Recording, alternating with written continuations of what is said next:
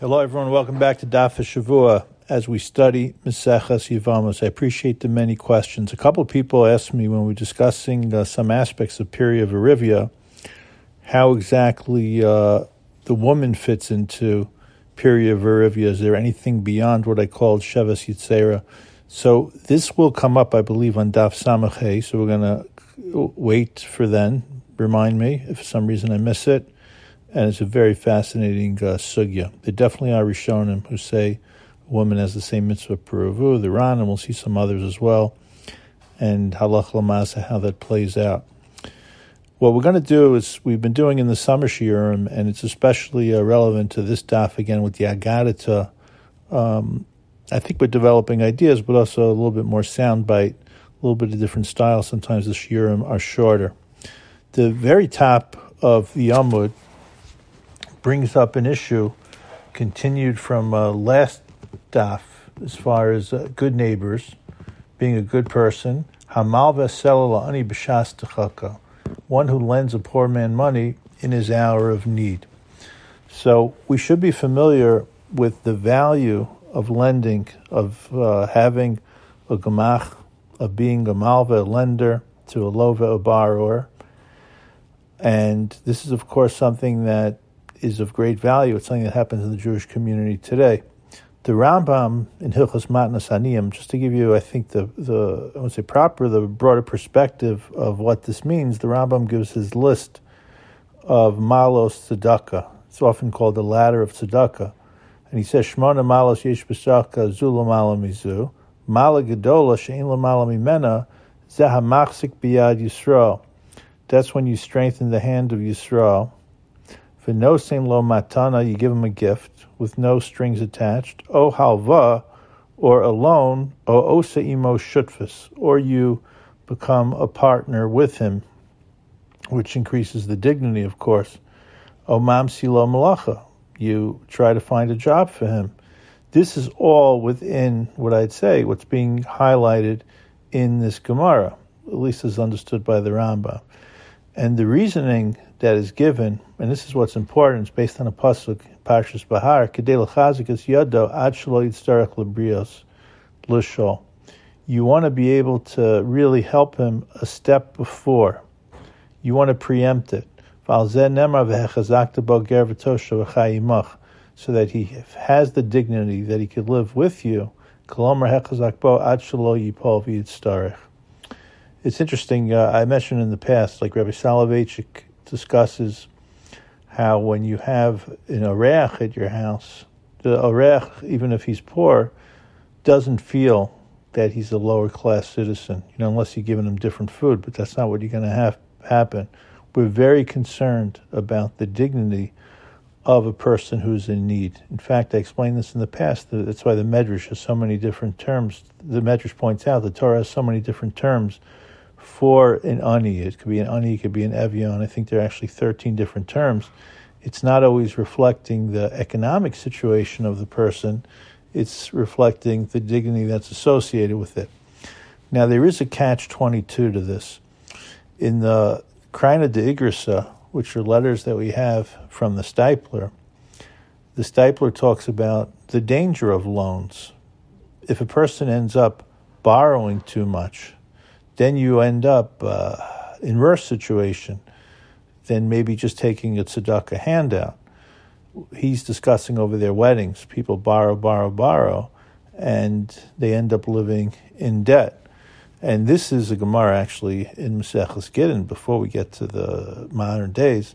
The pasuk says in Mishlei Perachaf Beis pasuk Zayin, Asher b'Rishayim Yimshal ve'eved love l'ishmalve. This brings us back to Mitzrayim, using this term, that a borrower could be an eved to ve'eved love, to the lender. So we don't want to have that sense. So part of it is, of course, the attitude that a borrower has to, that a lender has to behave in a dignified way with the borrower.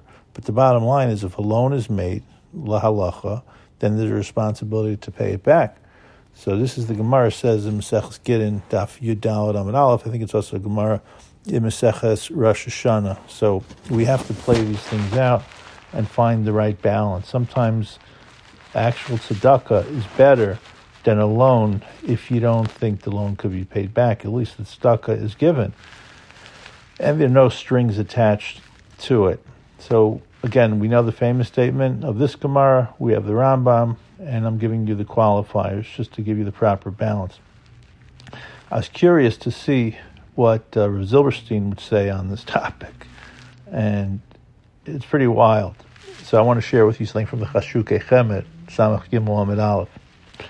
And it's fascinating because we treat in halacha, as the Rambam does in the Perek Yud, halacha Zayin, we put the halachas of borrowing and the halachas of tzedakah all together. So Rav Zilberstein brings in a situation from Hamava Selel Ani, and he extends it to a hopeful tzedakah case. Now, it's a little controversial, I guess, what he's discussing. It seems that the government of Israel, in this particular case, let's not make this as a broad law. We apply Dina Machusa Dina even in Eretz Yisrael. Contrary to, as some understand, according to the Sheet of Ran, everybody owns Eretz Yisrael, and therefore no one has to pay taxes. That's not the mainstream position.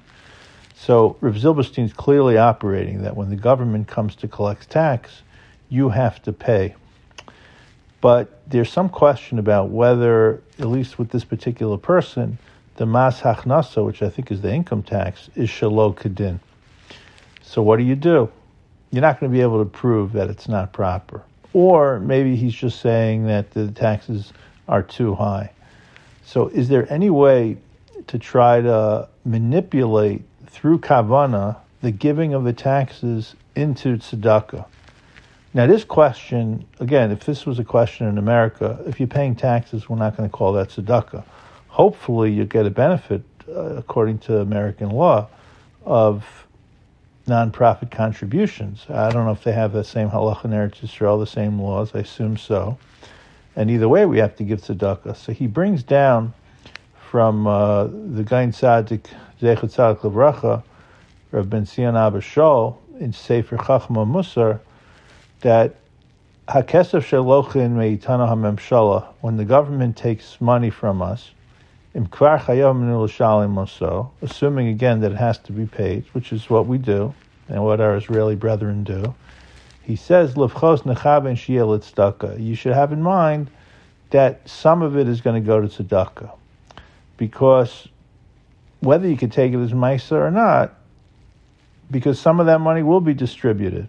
He's really focusing here, if you want to look into the positive, of the value of paying your taxes. If you're paying your taxes, it's not going to necessarily all go for what you want. You may not be interested in the museum in Tel Aviv, but it's going to go, some of it will go for the good thing. But what I really wanted to share with you was what Rav Zilberstein says.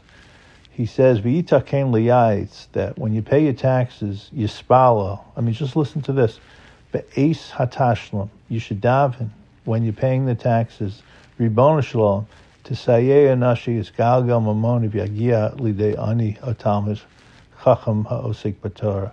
I hope that the taxes that I give are not only going to help pave the roads, which in itself is a value, as he says, but they're going to be used also to strengthen aniyim, to help people that are involved in learning Torah, and not, God forbid, for any negative activity. I mean, this is just a certain level of the way of thinking. And then he brings in, we see by the Nedavas Mishkan, Shahayu Zachu, Shemamonam Higia Lekdusha Yosa Gedola, Lefizachusam, that the people who are on a higher level, their money went for greater sanctity. And he brings something as well from Shkolim. So this is a long way from the beginning of the Gemara, but this is the trip that we've taken through it to the Rambam, to Rav Zilberstein.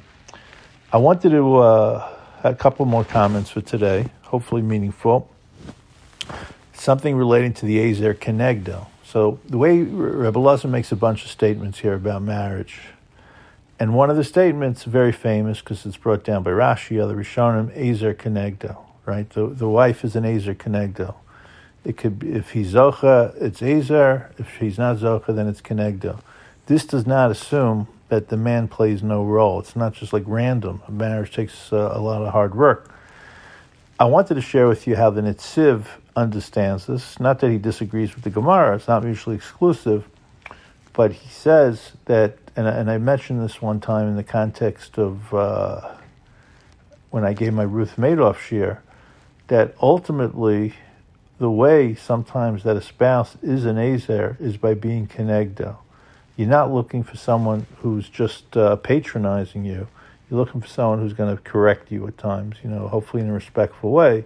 And that's what the Netziv says straight out in Ezer Kenegdo, that the couple actually is able to make each other better by complimenting each other, but also sometimes through being the antagonist, not being the mashgiach, but just making sure that you're able to push each other in the right way. There's so much to do on this daf, we could go on forever. I want to share with you the statement that the Gemara says about these great converts. I'm going to focus on Rus. And we know, of course, about Rus. We have Nama here mentioned as well. It's very important in Jewish history. But just again, I try to stress this whenever we come across something of Gerus, is just to see the tremendous role that a ger has. I probably said many times, the Rechaim Kanievsky said, someone marries a ger, what a bonus, you get to do Avas HaGer every day. But also to appreciate that a ger coming into the community, and that's clearly this Gemara is going to serve as a source, as I'm about to prove to you, and the ger is a ger tzedek, it expands the Avraham family. Even though the person DNA may not be able to trace himself or herself to Avraham, what the Gemara over here is stressing is the clear connection with Avram Avinu. And that's why it's such a schus when a person is called up as a ben Avram Avinu. One of the issues that comes up, which is especially relevant to a get, is to make sure that the person who's being divorced, whether it's the man or the woman, is properly defined and identified and defined. It's not as crucial when it comes to a ksuba. A mistake on a ksuba is much easier to fix. It doesn't have the same ramifications. So the Shulchan Aruch and Even Ezer, Hilchos Gittin, Siman Kufchaf Tes Sifhei tells us, by a get, you have to make sure that you identify this person as a ger. You don't have to call him a ger if you write Ben Avraham Avinu, but you can't just say Ben Avraham. Another possibility would be to identify the person as a get. Now, there's this tshuva that I mentioned from the Rush in Klal Tesvav Siman Dalet. The Rush would deal with questions from all over the world, Germany, Spain, other places as well. And his conclusion is that both on a hachanamic suba, just like on a get, you have to clearly identify the person as a ger. You should do so on the ksuba as well. Elakach Nahagin, Lichtov, Biksubos, Vigidin, Shalgerim Ploni, Ben Avraham, Ushmo Amuva, Kosvim, Va'av Hamon, Gayim, Hu Avikulam. Somehow letting us know that it's a ger. What happens, Lamaisa, today is we won't always read it in a ksuba, and we'll identify the father who raised the kid, if let's say we're talking about a ger katan situation, as the one who is megadel, sheyiskadel. The language is used based on who raised the specific child. And this ties into a tshuva of Reb Moshe. Reb Moshe has a very fascinating tshuva. It's a little bit different, but I'm connecting it in Shelos Teshuvas Igros Moshe Even Ezer Chelik Aleph Siman Sadi Tes B'chasen She'ein Yodua Shem Aviv. If you have a chasen who doesn't know the name of his father, Eich Lichtov B'ksuva. And here, some people think you're going to end up putting in Avraham or Avram Avinu. He says that's a big mistake, Reb Moshe, because the father is not the name is not Avraham. We just don't know who the father is in such a situation. We're talking, let's say, assuming that the father was a Jew. Uvidavar chasen she'en yodeh shem aviv im lichtov b'ksuva shem bala hasheni shemagadlo ka'av. So then maybe you should write the person who raised him. Again, this is an adopted child. O lichtov Avram Avinu, o lichtov shem imo, o shemo levad. You see all the different possibilities that are thrown out. Hanachol ani asdati lichto b'nusach kezeh ben misha nishkach shemo. You should write in the ksuba. This is someone whose father's name was forgotten, not known. Again, he's going to say you don't have to read this out loud. V'nikra ben ploni shegidlo. Wow. Uv'shas akriya tachas hachupa kanahog. If you feel she'in ze kavod lahamagdil, then the person who's reading it could ladalik hatevos on a safos. And then he talks about why you shouldn't just use the mother's name. He's not getting into issues of feminism, but then it's going to give the appearance that the child's an asufi, an abandoned child. So many practical ramifications. Now, I'll just give you one more.